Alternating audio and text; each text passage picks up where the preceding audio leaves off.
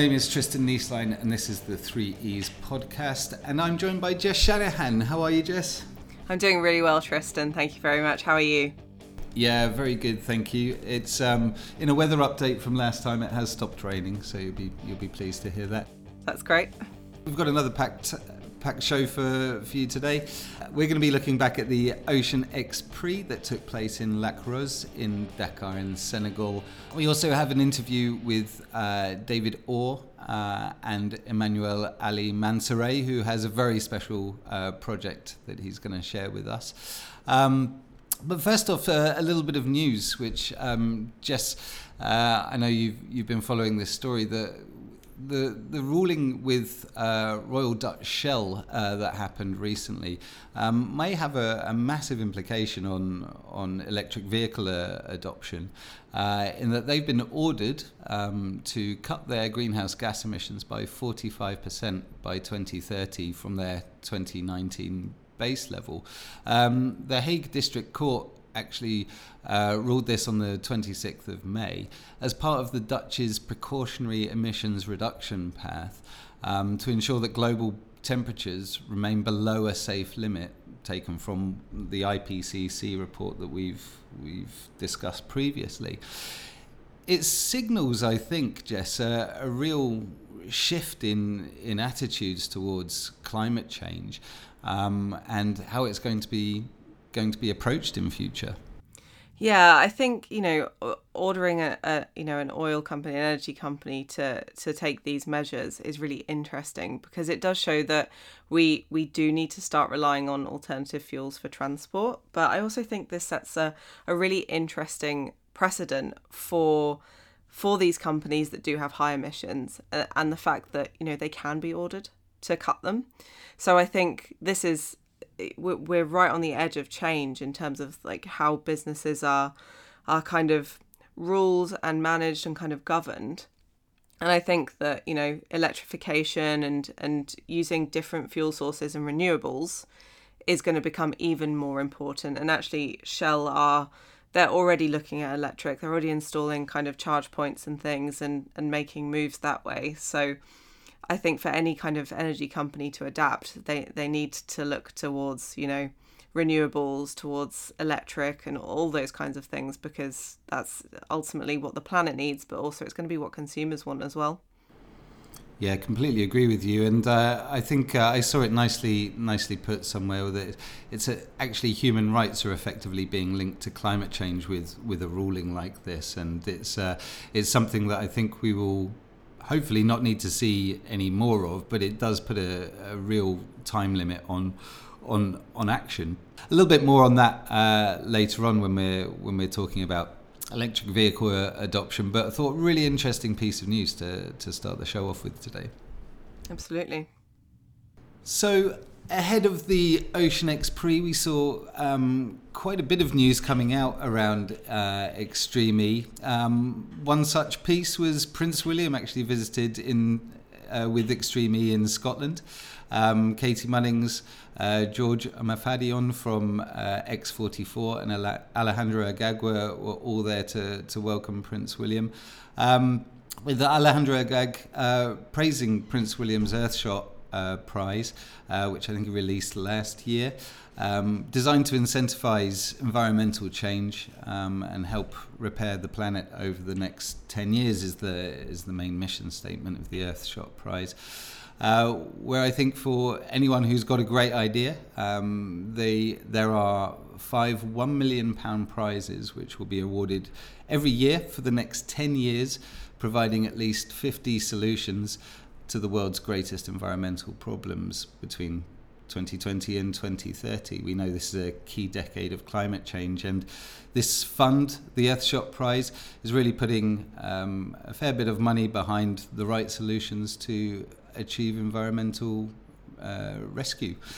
So what do you think of that, Jess? How did you welcome Prince William joining the team there? I think I was at Brands Hatch watching some racing with some clients at the time, and I was sitting down with one of my colleagues, and she just made a face, and I was like, what is going on? And then she just showed me the Instagram post of Prince William in the car, and I just think it's just a really cool thing to give more visibility to the sport, but also, I guess give more visibility to what Prince William is doing in terms of, environment and things like that, as well as you just mentioned. So I think it's really cool, and I wonder if we're going to see more, high profile people testing these cars and getting involved with the Extreme E in different ways. Yeah, I think so. And I think that link with Earthshot Prize and, of course, Prince Charles, his father, has been a huge environmental advocate for quite some years. It's great to see Prince William carrying that on, and especially with putting so much money towards the right kind of solutions with the Earthshot Prize. You can find out more about it at earthshotprize.org. And yeah, I agree with you. I think it brings a great number of eyeballs to the series, but also this really shows a little bit about Extreme E's ability to bring eyeballs to something like the Earthshot Prize as well.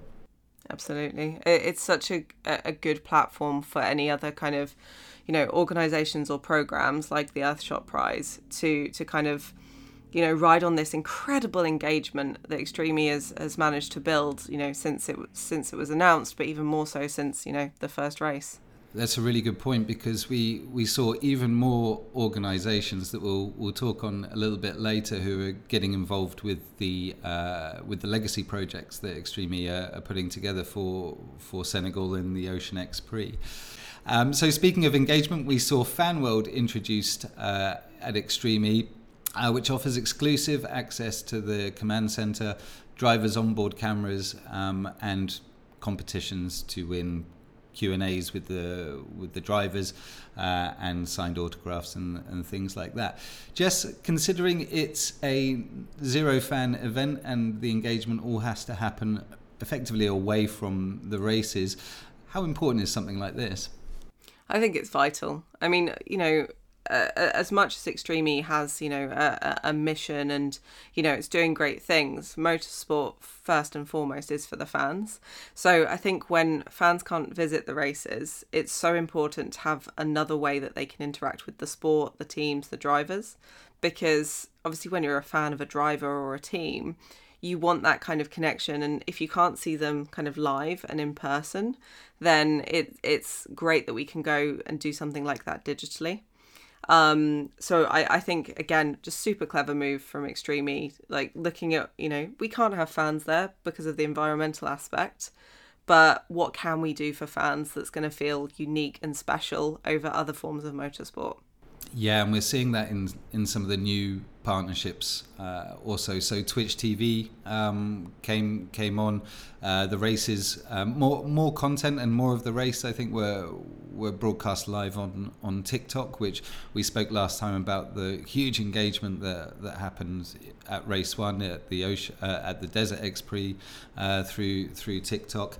And I think those kind of broadcast partners in the newer age, to see Twitch and TikTok come on and take on increased load, I guess, in terms of getting the content out there to the audience is really great to see.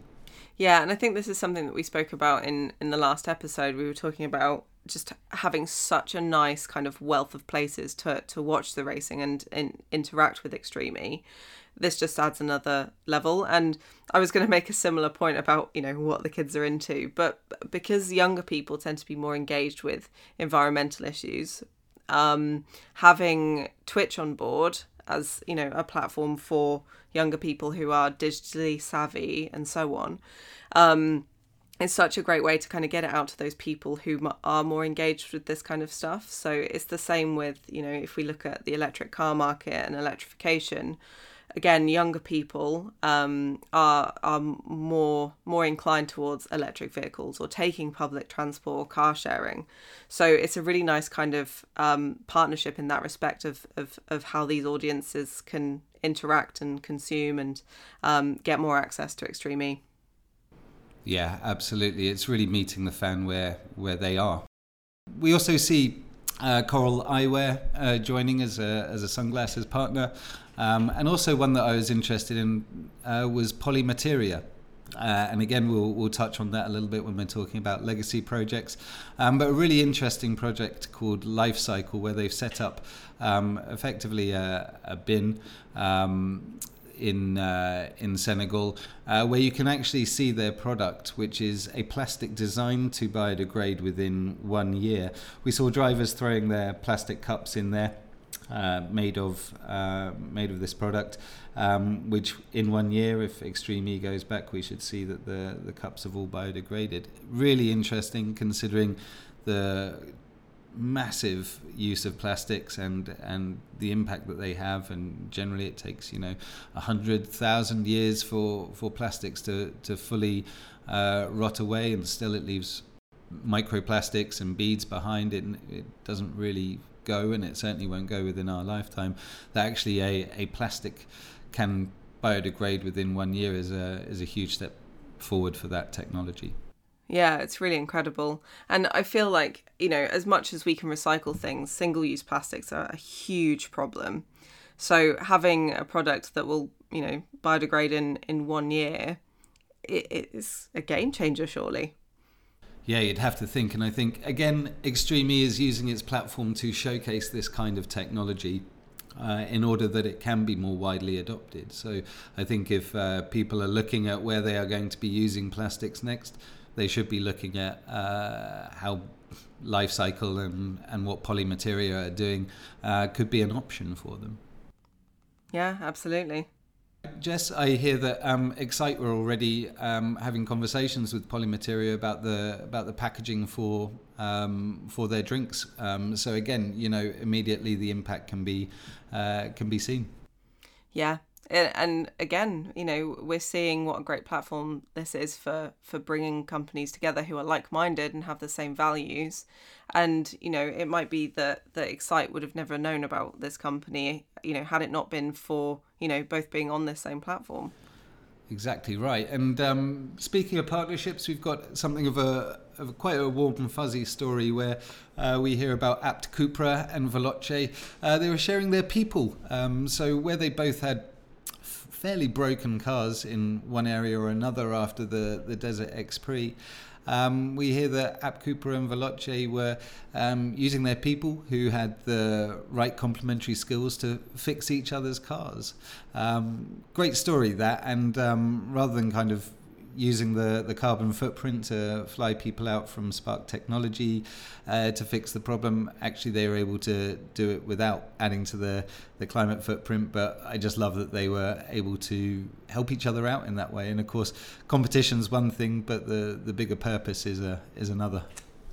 Yeah, and I think this reminds me so much of the nicer aspects of like club racing and grassroots motorsport. And thinking of, the paddocks that I've been in when I was running my Porsche team and, since then doing my racing mentor thing, is how if a car breaks or, someone needs a part or, someone needs to go get an engine from like miles and miles away, everyone kind of clubs together to kind of make it happen. And it's such good sportsmanship. And obviously in the extreme E aspect as well, there's the environmental bonus of using people who are there, who are on site. So I like that. I like that kind of camaraderie that they have that you don't really find in other like top tier motorsport, where it would be a, everyone for themselves kind of attitude. Yeah, the kind of shark pit is not really visible here. It's much more collegiate and collaborative, which I think is great. Although now that we're getting onto the racing, you didn't see a lot of that collegiate mentality on track. The Ocean XPrix really threw up some fantastic racing and some fantastic imagery as well. What did you think of the Ocean XPrix, Jess? I thought it was great. There was some just fantastic side-by-side racing that I think that we didn't get so much in the Desert XPrix. And just, the vistas of like, the straight along the beach and everything like that. I just think that, the track itself, the course itself was just great for side-by-side racing. And what I really liked was the options of different lines. So, that there was then that excitement of, someone's gone this way, someone's gone that way. What's going to happen at the end? But then, those tight corners, bumpy sections that had, cars rubbing quite a lot as they were, battling for position. I just thought it made for some great racing. Yeah, it really did, and you're right about that backdrop of the ocean. It was a constant. It served as a constant reminder about why they went to Senegal, but also on that start-finish straight there was wet sand, there was dry sand, there was deeper sand, all offering different levels of grip. And I thought, especially in the early rounds, seeing somebody like Christopherson in the RXR car. Taking a different line into turn one. Oh, that's interesting, and carrying huge momentum through those turns, and you slowly saw other people kind of cottoning onto how to take that first corner, but also, as you say, taking those different lines. It was all about, for me, I was watching it and reflecting on it and thinking, it was all about momentum, that circuit, because where you had some deeper sand and you might kind of bog down, it seemed to be about carrying speed as much as you can, however you can, through all of the different elements of the circuit. Yeah, and I think, there were a couple of instances where you saw someone going really slow and you're like, what's happened? And it's just, it's the nature of the course. If you get something a little bit wrong, you're going to need to completely slow down before you can put the power down again to make the next corner. And, I think, another interesting aspect as well was because that was that long straight. It was really interesting to see how people were using their hyperdrive. And how people were kind of timing it to get the better run down that beach. Yeah, the hyperdrive was it became quite an important tactical decision, perhaps more so than the Desert XPrix. Quite a tactical decision. Some people were leaving it until the end. Some people were leaving it for off the start. Some people were leaving it for 10 seconds off the start when they get out of the deep sand. Where people were using it were. It was really interesting to see, and of course, where some teams actually used it, kind of at the end of the start-finish straight, and then had a braking problem into turn one. You kind of saw it all. So moving into qualifying, we saw quite a similar story where Lewis Hamilton's X44 and Nico Rosberg's RXR topped the timings. We saw. Actually, the Loeb and Gutierrez combination in X44 really quick in both qualifying sessions. They really do seem to be the class of the field at the moment. Yeah, and this is. I mean, is this what we expected? Just for Rosberg and Hamilton to essentially be battling it out again on track, which is quite nice. I think just the pedigree of those drivers, and the types of racing that they come from, and their off-road experience is it's a testament to how perfect that is for this kind of environment. Yeah, absolutely, and I think we also saw with JBXE, Excite. And Veloce, they all put in pretty reasonable performances, but due to some problems with other teams, they kind of naturally went through to the semi-finals as long as they had trouble-free runs. So it was a bit of a shame for the Acciona Sainz car, who didn't finish. They had a problem which relegated them to the shootout. And both Andretti United and the Chip Ganassi team had problems in qualifying, which really ended their weekend and saw them both into the shootout. The Andretti and the Chip Ganassi teams both had problems. I'm still not sure what they were, but they just lost time on the circuit through having to slow down and stop. It just seemed like they had problems that effectively ended their weekend. It shows that as much as quick racing and taking the right line and the tactics of hyperdrive and things like that, as important as they are, sometimes it's just important to keep the car running, make a clean race, and almost by default you would go through because you've been one of the ones to be able to kind of keep it where it's supposed to be and not kind of break down or have those problems. And again, I think that's a big part of racing, is that sometimes those that can keep their nose clean, even if they're not necessarily the fastest, are often going to do well and be more consistent than perhaps people that push it or try something risky that then doesn't work out. Completely agree with that, and we see that a lot, and we've seen that actually with people involved in it in Extreme E, like Lewis Hamilton, where it's just a consistent, relentless accrual of points that actually sees you kind of rise to the top. That consistency does mean finals in Extreme E. So yeah, it was, and it just shows that the three who had problems did end up in the shootout. And actually, I think that shootout was it was such a great shootout, and some of the passes from people like Leduc, who that just incredible overtaking on a really interesting and exciting course. And when I was watching the race, I was absolutely shouting at my television and disturbing everyone in my house. Because it really was that exciting, and that was just the shootout. Yeah, Carl Leduc for me was one of the undoubted stars of the weekend, even suffering that problem and being in the shootout. He went from third to first on his leg. He had 2 overtakes. He took the fastest sector 2, which meant the additional 5 points in the super sector challenge. And to be honest, I don't think there were some, but I think he was easily the most committed driver, especially in his sector or his section in the shootout that I've seen in Extreme E so far. He just has I think it's a different kind of mentality. Maybe it's coming from truck racing, I don't know, but it's just foot down, flat out, see what happens. And yeah, I think he was a real star that weekend. Yeah, I agree. It's like so much commitment to those passes. I can't even begin to imagine how you do that. Like, I've got a kind of a sense of like how you would approach an overtake on a circuit, but on something that's got bumps and dips and cambered corners and all of that kind of thing, just blows my mind.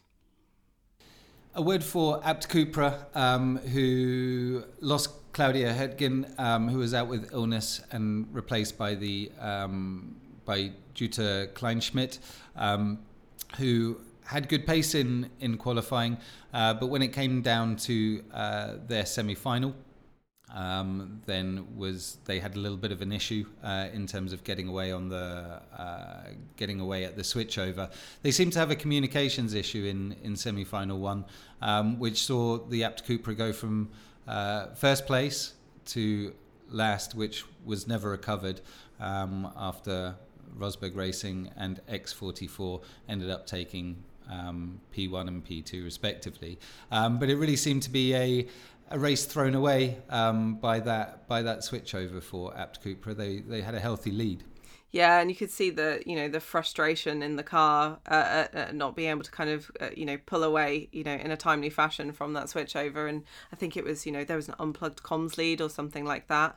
So yeah, super frustrating. They could have been battling for a podium. Yeah, we don't often see those who get out in front like that lose those kind of leads. So I think it really was. I guess it's one of the challenges of the switchover, isn't it? You have to unplug, you have to plug back in. If something goes wrong in that switchover, then it can cause even if something as simple as a comms lead can cause a failure for your race. Yeah, and it's so easy when watching motorsport to forget that it's a team sport. And, that those who are involved in getting the cars ready, managing the switchover, comms, all of that kind of thing are as much of part of the team as the drivers are. But I'm pretty sure they won't make that same mistake again. And, that comms lead will be plugged in every time now. Yeah, it'll have a big red sticker on it to remind people. And actually, those leads were seen in semi-final 2 as well. JBXE took a huge lead as the Excite and Veloce cars with Ollie Bennett and Jamie Chadwick in them kind of battled each other backwards, I would say. It allowed Kevin Hansen, who came in for Jenson Button, it allowed the JBXE car to stretch out a really good lead that it never lost. Veloce and Excite battling over the last place in the final. With Sarrazin and Christine resuming the battle after the switchover, and there was some good passing, both Bennett on Chadwick and Sarrazin then on Christine GZ, and a lot of side by side action in this one, but it seemed to be, as you mentioned, the hyperdrive use that decided it, Jess. Yeah, and again, that's why I think this is a great tactical kind of thing to have is, when do you use that hyperdrive? Like, yes, we're going to use it on the straight potentially, but where on the straight? When are you pressing that button? I think that's a really interesting aspect to this. But I thought that the semi-final really showed just how great Sarrazin's driving was. And seeing all of these cars kind of side by side, but yeah, it was that drive from Sarrazin and getting that kind of that final place in the in the final was just incredible. It really was, and it ultimately ended up the format change that we saw for this weekend, and that we lost the crazy race. The semi-finals had 2 slots going through to the final each. We ended up with a four car grid for the final, which it was really down to the type of circuit and the safety and the visibility that the Dakar circuit was able to offer, that we could run a 4-car grid, I believe. How do you, moving on to the final, how excited were you to see a 4-car grid, Jess, and how disappointed that by turn 1 we were down to 2 cars? Yeah, I mean, just the images of 4 cars racing side by side along the beach was brilliant, and it was it's always exciting when you can see more wheel to wheel racing. But perhaps 4 cars was too many, or I don't know what it was, but that contact after that first corner bringing us down to the 2 cars was perhaps frustrating, but exciting nonetheless. It brought out a red flag at switchover due to the contact between I guess there were 2 discrete bits of contact between JBXE and Veloce and X44 and RXR. It brought back memories of Rosberg and Hamilton coming together when they were both racing for Mercedes Grand Prix. But it seemed like there was a car that came off worse in both of those bits of contact. Ultimately, JBXE and X44 could not complete the first lap, and that brought out a red flag. So we had a bit of a delay at the switchover. Uncharted territory, I guess, for Extreme E about having a block track and recovering the stricken cars from the track. What did you think? Because Molly Taylor had built up a really nice lead, but it all kind of lost with going back to a standing start.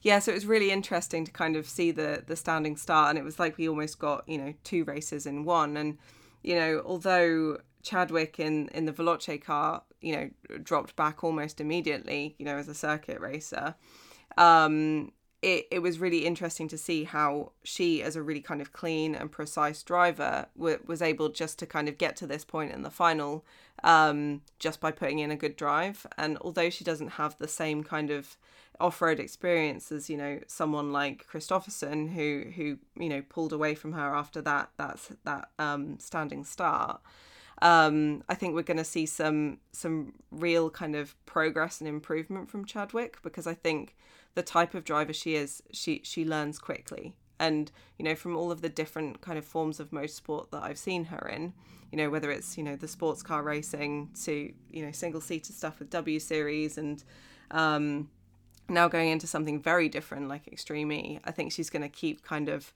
improving and being able to kind of catch up with those on the grid who perhaps have more of this off-road experience than she might.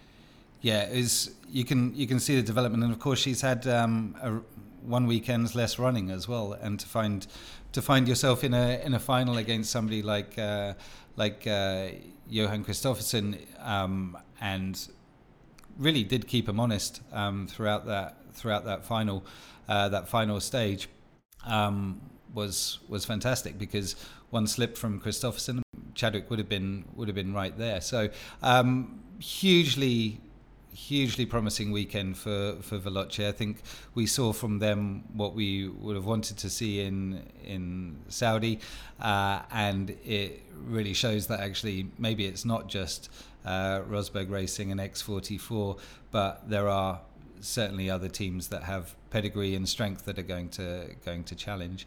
But ultimately, it was RXR that finished out the winners. The second race in a row. And we are starting to see them kind of pull away a little bit in the standings. Yeah, and I think this just goes to show we talked about this in the last episode, that the setup of the team and the drivers, they have that experience, and I don't necessarily want them to dominate for the rest of the season, and I do think we'll see others who there were challenges for Rosberg X Racing into this race, but obviously with those issues and with various problems like throughout the the whole of the Ocean XPrix, they just did a great job to kind of keep it out there and keep going. But had others not had those problems, I don't think they would have had maybe such an easy ride. Absolutely, yeah. So onto the standings, we have in first position Nico Rosberg's RXR Racing on 71 points. Second place, X44. Despite a fourth place finish in the final, X44 has 57 points. JBXE are third with 44 points. Andretti United 37, the same as Excite Energy. The Sainz Acciona team just 1 point behind with 36, and 1 point behind them the Apt Cupra. And Veloce, who really took nothing from the Desert XPrix, have now moved up into 8th place after the Ocean XPrix on 31 points, with Segi TV, Chip Ganassi Racing on 30 points at the bottom of the pile. But all very close there from 9th up until 4th, you'd have to say, Jess. Yeah, and we're only on the second race of the season. So, I guess at this point, really anything could happen. And it probably will. Yep. That's a Murray Walkerism, isn't it? It is, yeah. This is the 3 E's. Moving on then, I think with Carl Leduc's heroics, it's worth having a quick look at Chip Ganassi Racing. So Jess, they have a massive racing heritage, with the Chip Ganassi name behind it. How surprised were you to see a team like Chip Ganassi Racing show up in Extreme E when the teams were announced? I was quite surprised, but then when you actually kind of look back through their history, it makes perfect sense, because they've been such a part of almost every large motorsport series.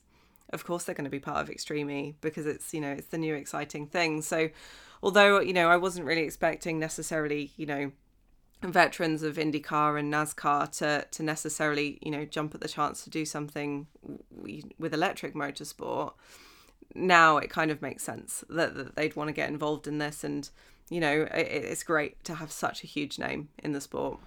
Absolutely. I think for me and with the Andretti United team, seeing really those two massive names, or three massive names with United coming into Extreme E, it really did make me think about what the representation would be in the United States with Extreme E.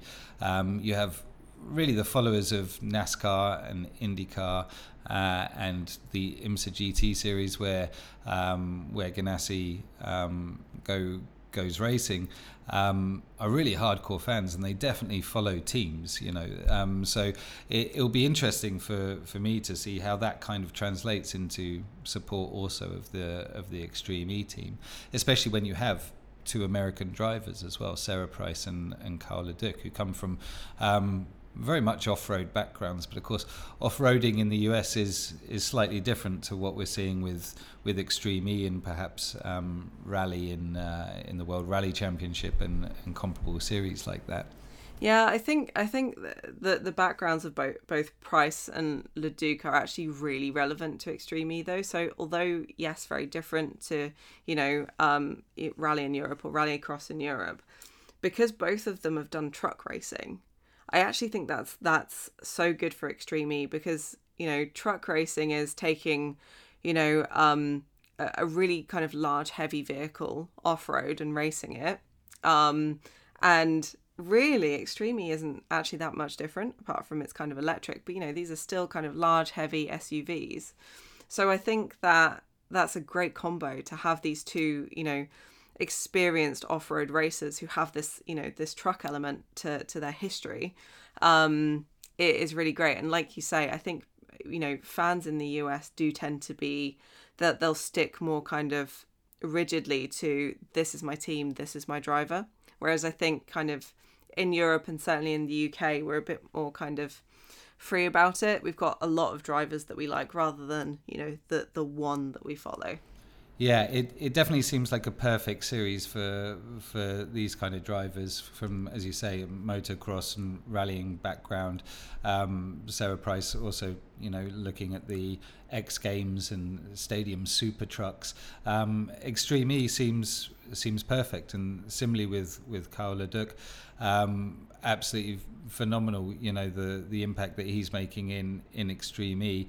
I can see that he would be a huge favourite back in his home country and in his home series, which begs the question: what do you think the engagement from the US is with Extreme E, and what can it be?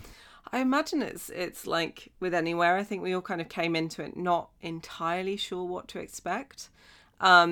But I think what's really relevant to kind of the US market and US motorsport fans is that Extreme E is big and it's dramatic, but it's also kind of quick and easy to digest.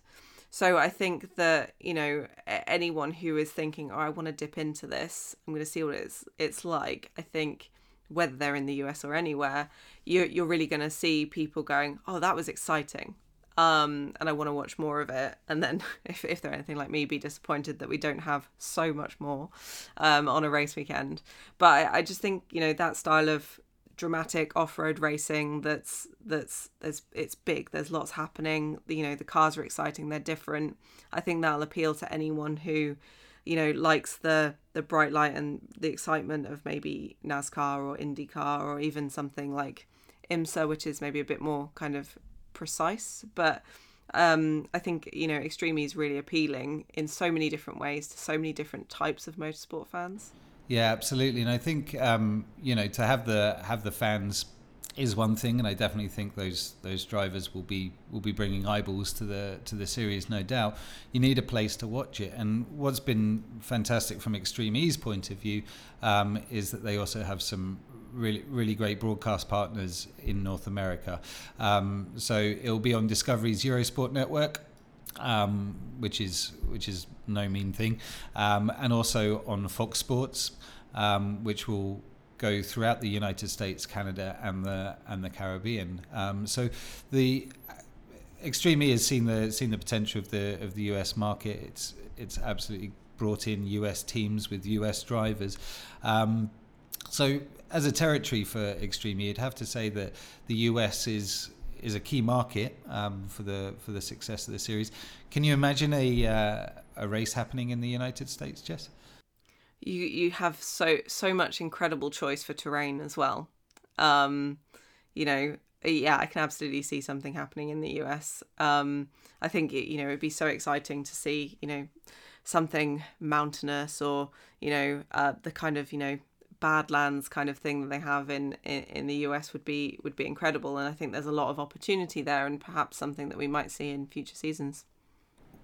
Bringing your electric vehicle and future of mobility hat on, Jess, electrification in the US, you kind of immediately think of Tesla. But what is the status of electrification in the United States at the moment? And I guess kind of really, how does that compare with what's happening globally with the EV movement?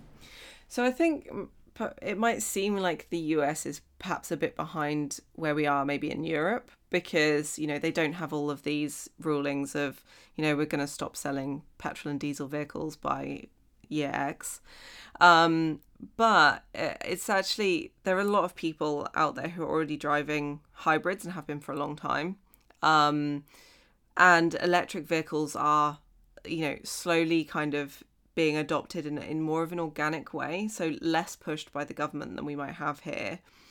And, there's some really, really interesting kind of statistics in terms of, people in the US, how they are adopting these vehicles. And I don't know those stats off the top of my head, but I think it's happening in a way where, there are obviously companies like Tesla who are really, really leading the market. And because of that kind of long range that Tesla has over maybe, another manufacturer, that's perfect for, the long distances that you often have to travel in the US. But I think now brands are thinking more globally and not just about how they can sell in perhaps their home territory, but how they can sell elsewhere and what's going to happen in the future. So you see brands like GMC who are thinking about, what can we do to go electric? And, obviously other US brands like Ford already have their own EVs. And I think that in the US, we're going to see a shift, but I don't think it's going to necessarily follow how things are happening in Europe. And I think it's quite an interesting thing to kind of watch from afar. But, President Biden's doing a great job in pushing things like this forward, which perhaps wasn't done previously. Electric's going to become more of an option there. Yeah, it seems so, and I think depending on how you cut down, the figure, because the US transportation sector is responsible for just under 30% of all of the greenhouse gas emissions in the country. So it makes up a huge portion of the impact that's happening. And what we know from President Biden's approach is that he's certainly looking at the data a lot more closely than his predecessor, and is actually incentivizing and pushing this forward a little bit to the point where around 20 million EVs will be deployed by 2030, which is I think going to be a really it's a really big sea change in terms of fossil fuel powered cars into electric vehicles. In terms of the representation in Extreme E, you have Cupra, who being Spanish, a Spanish company but owned by Volkswagen.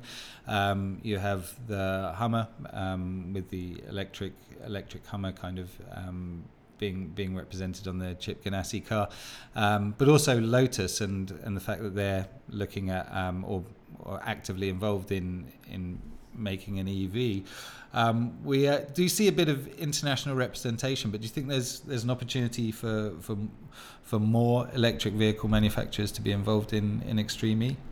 Yeah, absolutely. And I think especially as SUVs and electric SUVs are, such a hot commodity at the moment, and that's kind of where the electric vehicle market is, it kind of makes sense for these brands to kind of come on board and show their faces almost. I think that because motorsport is such a good test bed for these brands as well, there's a lot that they can learn. Obviously, they're slightly limited in that we're using the Spark EV, but I think just with what Hummer are doing in that little bit of branding and those subtle kind of styling changes to the bodywork of the car makes it appear very Hummer, and it says to the world there's going to be an electric Hummer. How cool is that?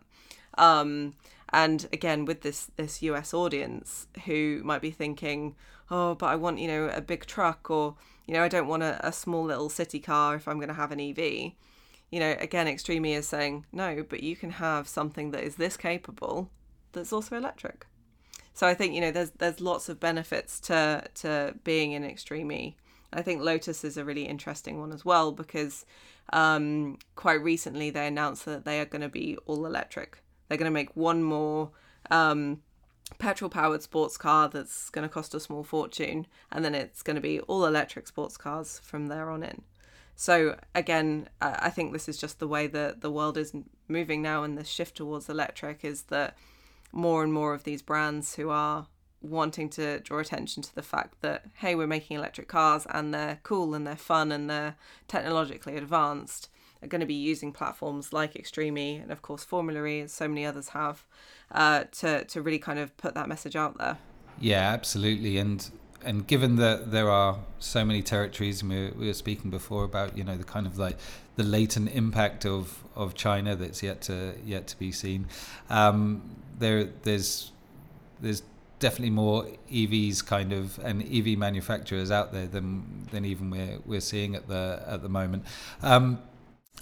With that in mind, Jess, a kind of on the spot question for you really is, what one EV brand would you like to see represented in XPrix? Ooh, that's a good question. I think a company like Lucid, who it was a US company kind of formed by ex-Tesla staff, but they're making this incredible, they're making the Lucid Air, which is just a really just beautiful vehicle with a long range. It's got this kind of like airline inspired seating inside. And I think although they're not going for this kind of rugged look, I think that just saying, hey, we're in this, we're doing this, you know, if you want an electric car, come have something that is, you know, super luxury would be really cool. But then there's brands like Rivian.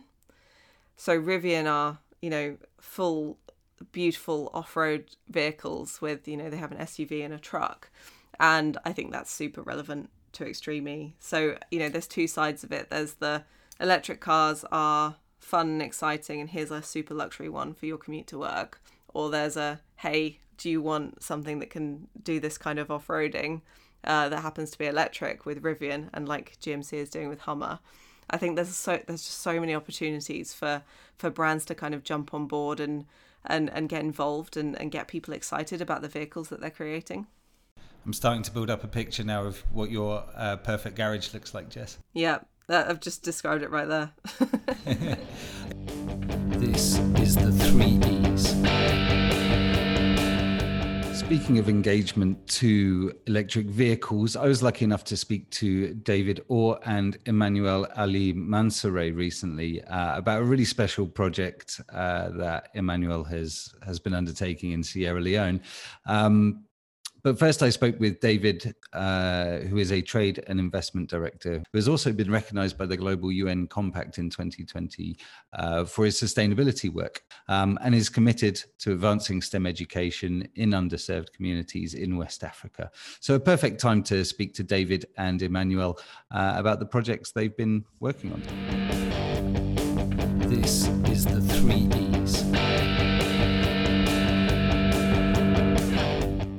So, David, you work with an NGO called Science Resources Africa. Tell me a little bit about the work that you do. Thanks, Tristan. So, Science Resources Africa is an organization that was founded just over 10 years ago, and it aims to promote access to scientific resources, learning, and opportunities for innovation in West Africa. It was founded by an individual who's still the director, Dr. Bridget Bannerman, who works at the University of Cambridge. And so Bridget is from Sierra Leone, and with her experience working at universities around the world in really advanced biochemistry, and also recognizing some of the challenges that face scientific learning in West Africa and access to quality scientific resources, she set it up. And so for the past 5 years or so, since we met, we've been developing high school programs, workshops, innovation challenges on an annual basis to try and really promote the guiding ethos of the organization, which is how we can create a low cost but high impact and very much African-led response to quality science and providing those opportunities. Fantastic, thank you. That sounds like really important work. So, with the promotion of STEM education in Africa, how do you see that correlate with what you're seeing with XPrix and with that coming to West Africa? What is the opportunity there, do you think, for furthering STEM education in West Africa? Yeah, so the XPrix initiative in Senegal is really, really exciting. I think it's not terribly common to see races of this sort in the region. And I think particularly to have such a well supported organization like Extreme E to deliver an event of this scale is really quite exciting. So a lot of the work that we do with Science Resources Africa is more focused on the medical front and the biology front. So looking at antimicrobial resistance, genomic sequencing, drug discovery, and so on. But I think there's some real common tenets there with what Extreme E is trying to do. And it's saying, right, the world is changing and we need to change with it. And part of that change is climate, of course, but it's also looking at where the innovation lies. And it's not simply from the global north anymore. It's very much driven as a partnership, and often it's a South-South partnership as well. And I think that's what's really exciting here about seeing Extreme E, that they're not focused just on the classic circuits or the classic racing countries of, say, 20 years ago. We're really trying to bring their message of innovation and sustainable innovation to the world. And I see, they're competing in Greenland, Saudi, Senegal. It's really quite exciting to see that. And I think that the common message that, we're all in this together and we're all in this exciting innovation journey together as well is a real lesson and quite an inspirational one that we're seeing from Extreme E in Senegal.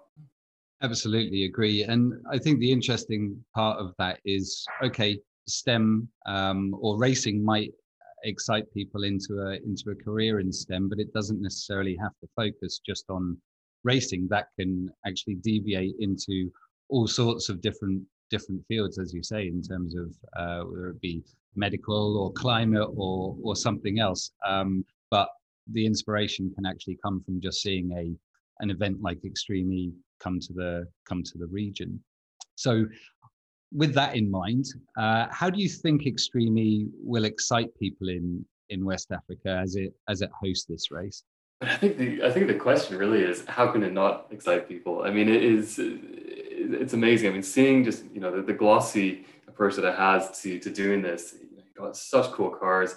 It's backed by some of the biggest names in motorsport, and doing it in the most dramatic locations. It's really exciting, and I think it also demonstrates that this isn't the preserve of a small clutch of countries which have existing race circuits. That no, this is something that can be shared around the world. And I think that's what's so exciting here is that you have the gravitas that's provided by the race teams and who they're backed and supported by. You're having fantastic technology in terms of the hydrogen powered approach that Extreme E is taking, and you're just doing it in the most exciting environments, and it's ones that are local to far more people around the world, simply because the spread of the tracks and the races that Extreme E are using is just that much more diverse. And so I think it's in some ways it's almost like a dream come to life, seeing these exciting vehicles in such amazing places and using such cool and future thinking technology to achieve it. And I think that's what's really exciting here, is that for the first time, as you mentioned, in years, the Dakar Rally hasn't really been in Senegal for a long time, and now a different and more arguably sustainable approach to racing is coming back in the end of May, and that's something that's really quite exciting. Emmanuel, you have been called the Elon Musk of Sierra Leone. You built a solar-powered car out of trash, effectively. What inspired you to do this? Yeah, first of all, I would like to say, I am against anything that disturb the environment and disturb another climate, because if we have a very conducive environment and a very good climate, we have a very peaceful atmosphere. And so most of the fossil vehicles we are using here, they emit carbon monoxide into the atmosphere, which is very dangerous for our health. It sometimes causes asthma, lung cancer, and all sorts of dangerous diseases in our health. So when I saw the problem, I said, oh, this is a problem needs to be solved, because even myself, I don't know what have been the negative impact to my system, because pollution is almost high here. Vehicles are emitting carbon monoxide, generators, and all sorts of plants that emit carbon monoxide. So I don't know for my own health. So when I saw the problem, I said, this is a problem, need a possible solution. And I said, let me go into the research and see what I could do. You know, it was very difficult for me, you know, because there was no resources, no nothing. And but I never give up. So when I saw the problem, I said, oh, you know, let me give it a try. Let me see how best I could do. Because if I start thinking that I don't have any resources, you know, I will just sit and say, let me wait for resources. But I never did. I said, well, let me just try what I could do. So these are some of the problems that I saw that inspired me to build this the solar car. You saw a problem and you acted. What kind of knowledge did you have to build a car, and how did you teach yourself how to build a car, but then also make it solar powered? Yeah, I would say I am a self-taught, you know, a self-taught engineer, a creative thinker. You know what it means. You know, nobody taught me engineering, or nobody taught me how to build a car or how to design. I taught myself. It's just something I could imagine, and I put it to practice. You know, that's why I named it Imagination Car, because it was anything that I imagined, then it comes to reality. So I would say this is my gift, this is my talent, and it's part of me. So it's something like something amazing, or something crazy. But nobody taught me to build any car or to another design a car. It's just part of me. Fantastic, and an inherent skill. It's natural within you to be able to design and think about things from a technological point of view. How important is it in places like Sierra Leone and in Africa as a big continent, that actually education around science and engineering and design, how important is it to get that kind of education on the continent? Like Science Resource Africa, they have been, I would say, a backbone to our educational system in Sierra Leone, because they have made a lot of people to identify their potential, a lot of people to know their worth, you know, because for the past 5 years, they've been conducting a quiz competition, a science fair competition for innovators around Sierra Leone. You know, more than 90% of the school participated. So there have been a brainstorm between the schools, you know, like a competition. They're going for a competition, and then, you know, I would say Science Resources Africa make me to realize that I have a potential. They make me to realize that I'm gifted, I have the talent. So they are doing extremely well here in Sierra Leone. Fantastic. What excites you about seeing a major event like Extreme E come to Senegal? What excites you about Extreme E coming to West Africa? So, wow, this is fantastic, and if we may have the opportunity of this being in Africa, particularly in West Africa, I said that would be a great one. And today, I have heard about it, that the event is going to take place in Senegal.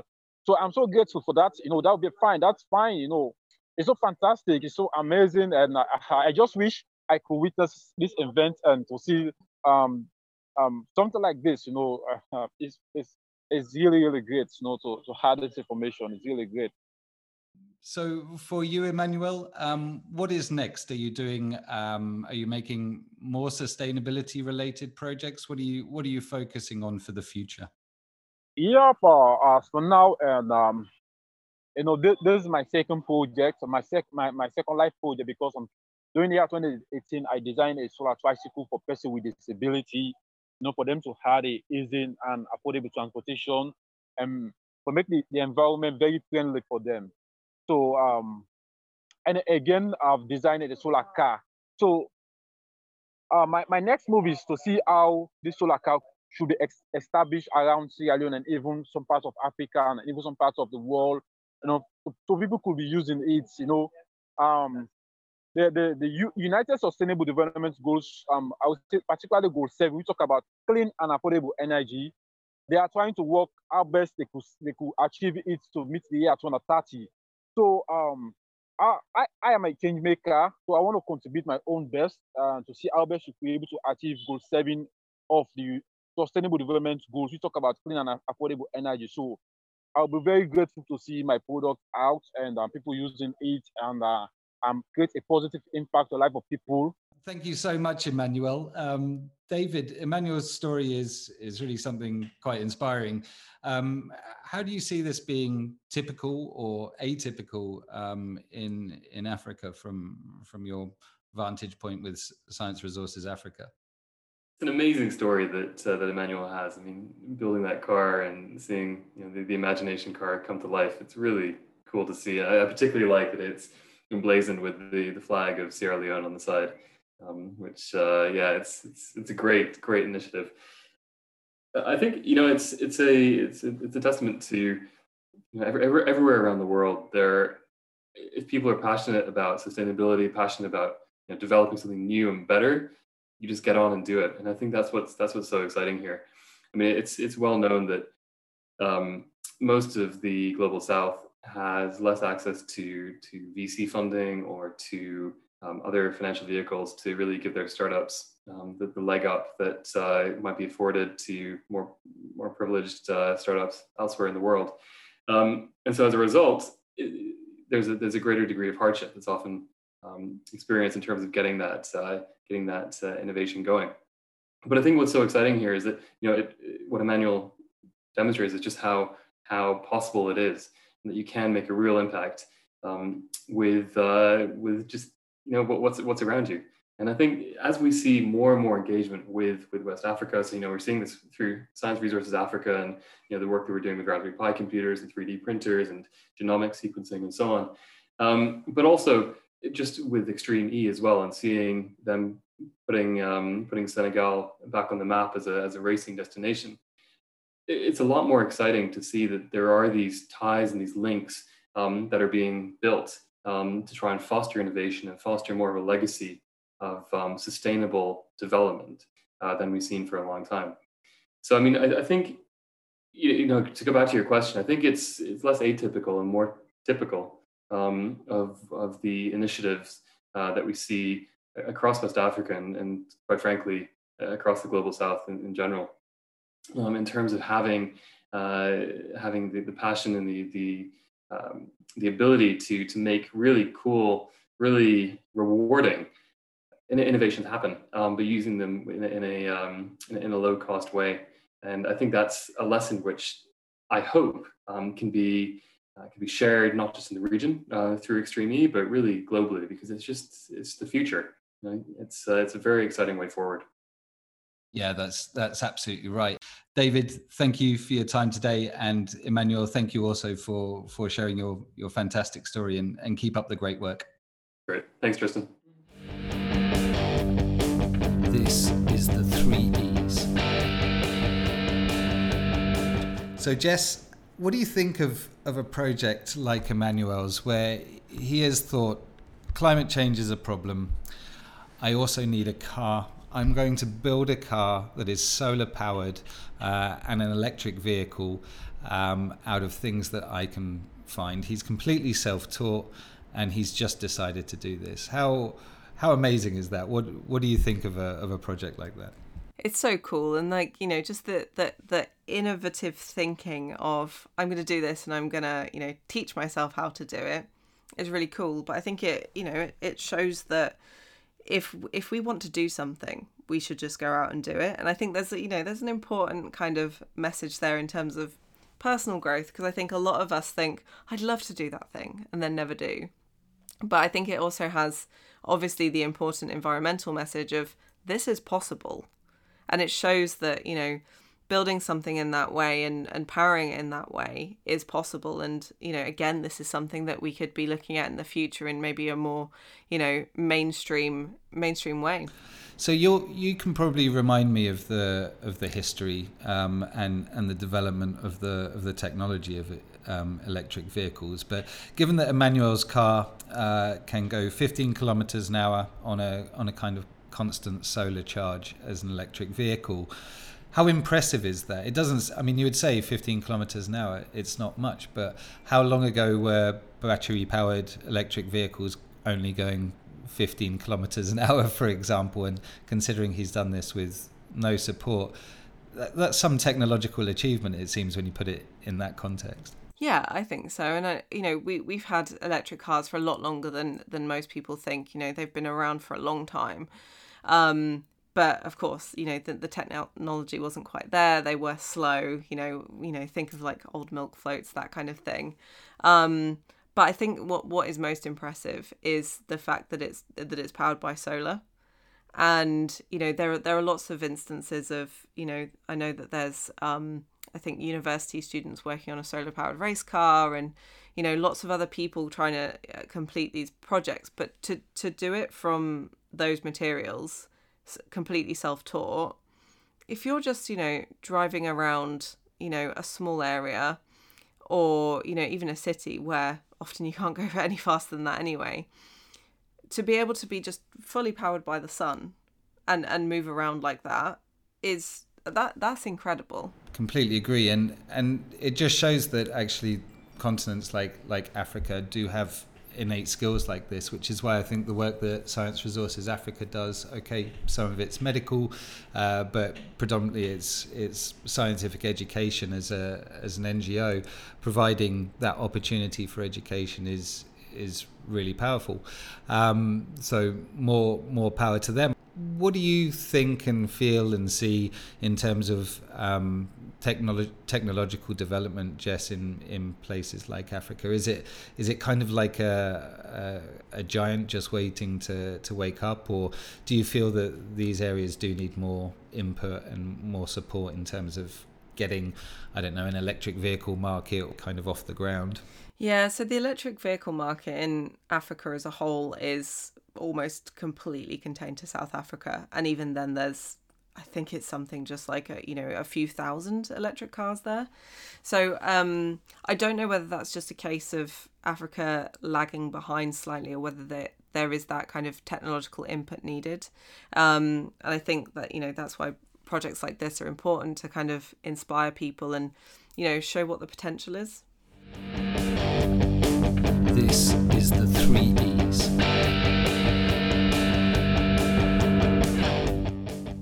Sea levels are rising due to climate change, causing soil erosion and raising flood risks for those living on the coast and low-lying areas.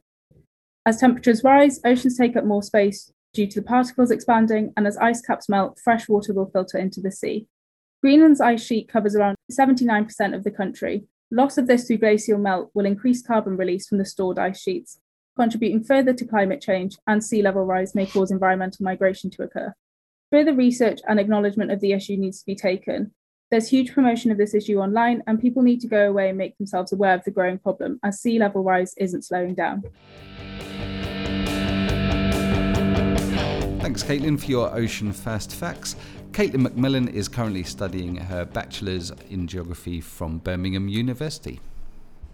Perfect. Well, that kind of leads us on to talking about West Africa, some of the legacy projects and the focus of the Ocean XPrix, which was really focused just around climate change's impact to sea levels and also plastic pollution that we're seeing. And while I'm on the kind of first-hand experience of being in West Africa, that plastic pollution is unreal. It must be something to do with the currents and how they kind of circle around here, because so much trash gets washed up on the beaches that are not native to Africa. You see all kinds of different brands from North America, from Europe, not being produced in Africa completely, but it is ending up on the beaches here. It's amazing how this stuff travels. And as part of the Ocean XPrix, we saw beach cleans again,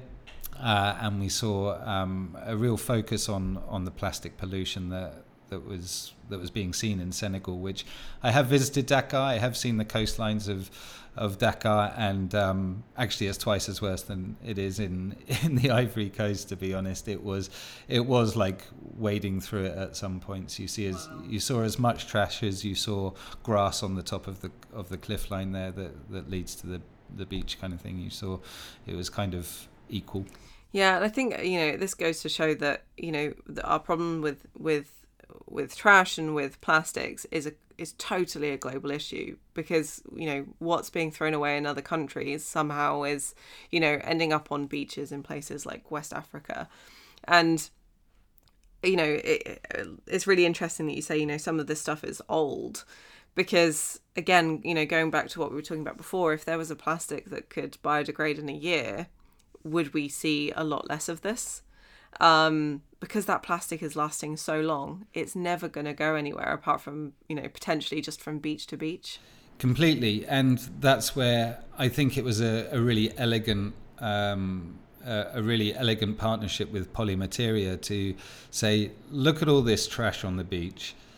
Actually, that can be avoided if the technology allows impact-free biodegradable plastics to be used. So for every 100 of these cups that have come from a coffee company or a soft drinks manufacturer in terms of bottles was made out of this kind of material, then actually you wouldn't be seeing it on the beach now, because it would have degraded 20 years ago.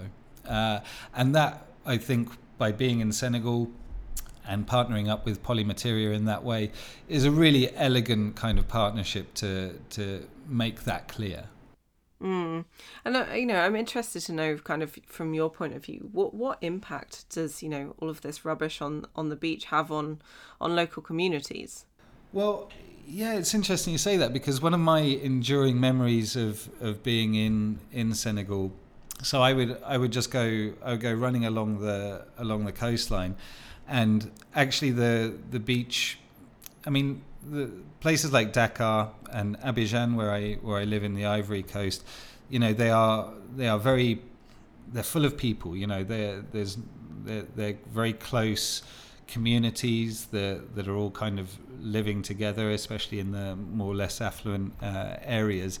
And actually, there's no place, for example, to kick a football. So what people do, and what the kids were doing in Senegal, was going to the beach to play football. And this was my enduring memory of just there being about, on a very small stretch of beach, maybe, you know, 100 meters long stretch of beach, there would be probably about 100 kids all rotating in to play football. Well, if that's covered in trash, then you're not, you know, that just takes another place away from these kids to go and play, go and socialize, go and learn. It's been kind of unavoidable, so the wildlife impact is really strong. Again, along the coastlines, you know, you're seeing trash in kind of areas that cause plant life to die back. That also doesn't help things. But yeah, the idea is these plastics don't degrade. They do stay in the ecosystem for a long time, and unless they're physically extracted, either by people doing beach cleanups, as we saw the drivers of Extreme E doing, or a great project that I think Nico Rosberg has interviewed Boyan Slat before about his plastic collecting boat that he is taking around. He's developing technologies for ocean cleanup, which is also the name of his enterprise, really, the Ocean Cleanup, where he's taking a boat to actually collect all of these plastics at some scale. Still new technology, still you know, kind of the wide adopting of it will be important, but you know, all of this trash that we've created over the last however many decades, it really is time to kind of remove it, so that it doesn't end up in fish, it doesn't end up in our children's play areas, it doesn't end up on the beaches, and it doesn't have the kind of suffocating effect that it can have. I mean, when you talk about some of the numbers of tons of trash that are in the ocean, it will be having absolutely a biodiversity impact. Yeah, I think there's a bit of, you know, obviously mindfulness that comes from us as individuals in terms of, you know, what we're doing with, you know, with our rubbish and our single-use plastics. But, you know, there also needs to be pressure, and I'm sure there is, on, you know, big corporations and companies that are also, you know, producing significant amounts of rubbish that you know, clearly just ends up in the oceans. Yeah, it's true, and a a organisation I'm very aware of, as I used to live kind of 10 minutes, or I grew up 10 minutes away from where their offices are in St Agnes in Cornwall. Is Surfers Against Sewage. Really worth checking out the work that they do, and they do fantastic work around drawing attention to offenders is probably too strong a word, but the biggest offenders of plastics pollution. You know, advisedly you kind of say it has to be the organisation's responsibility to make sure that those products don't end up there, even if they don't have control of how their products end up there, because it's all of our behaviour that puts them there. So they do some great campaigns. They're called Surfers Against Sewage. They're out of St Agnes. It's worth looking at the type of work that they do, because they really do focus on the oceans. They focus on having clean and nice beaches for us to go to. The main other topic that XPrix was looking at in Senegal was also sea level rising and the issues that's causing. I really like Jess, and it kind of occurred to me after this second one that there's a really clear storyline that's developing with XPrix. After going to Saudi Arabia and looking at desertification, and then going to Senegal and looking at sea levels, and then the next race that's going to be in Greenland that looks at glacial melt. They're all interconnected. It's all cause and effect, and it's when we get to Greenland, we're going to be looking at glacial melt, which is one of the key 5 tipping points that is really going to be the most impacted from climate change by not restricting to the 1.52 degree change. The glacial melt, along with the melting of the West Antarctic ice sheets, the Arctic glaciers and icebergs in the Arctic seas, them melting, coral reef die-off, and the Amazon jungle are kind of considered to be the 5 key tipping points of climate change, that if we don't restrict what we're doing, those things will end up happening and will have resultant further impacts on the climate. And one of the XPrix did a really good job of this. They had a graphic which actually showed the impact of just Greenland's glacial melt on sea level rising. The Greenland ice sheet will be about 9 centimeters of sea level rise. So if you consider all of the seas increasing in height by 9 centimeters, that's just down to the glacier in Greenland melting.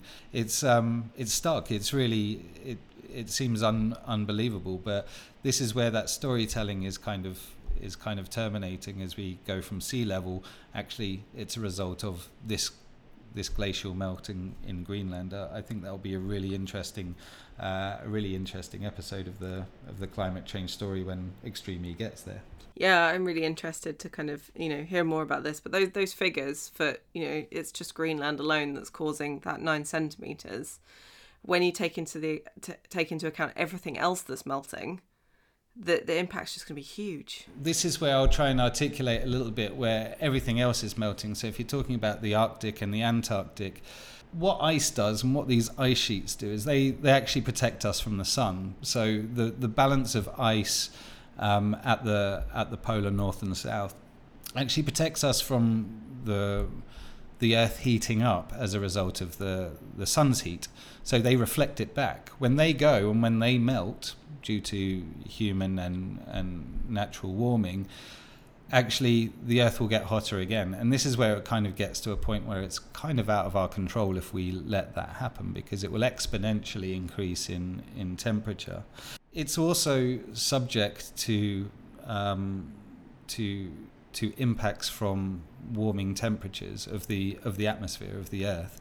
And so another thing that XPrix kind of put out there was that thermal expansion, or the expansion of water due to a warmer climate and warmer temperature, would add another 40 centimeters onto that sea level. The sea level will come up another 40 centimeters, half a meter almost, just because the Earth is getting hotter. And this is where the 1.5 to 2 degrees again comes in, because it's kind of that 1.5 to 2 degrees change in temperature that will see that kind of thermal expansion start to happen in the sea levels.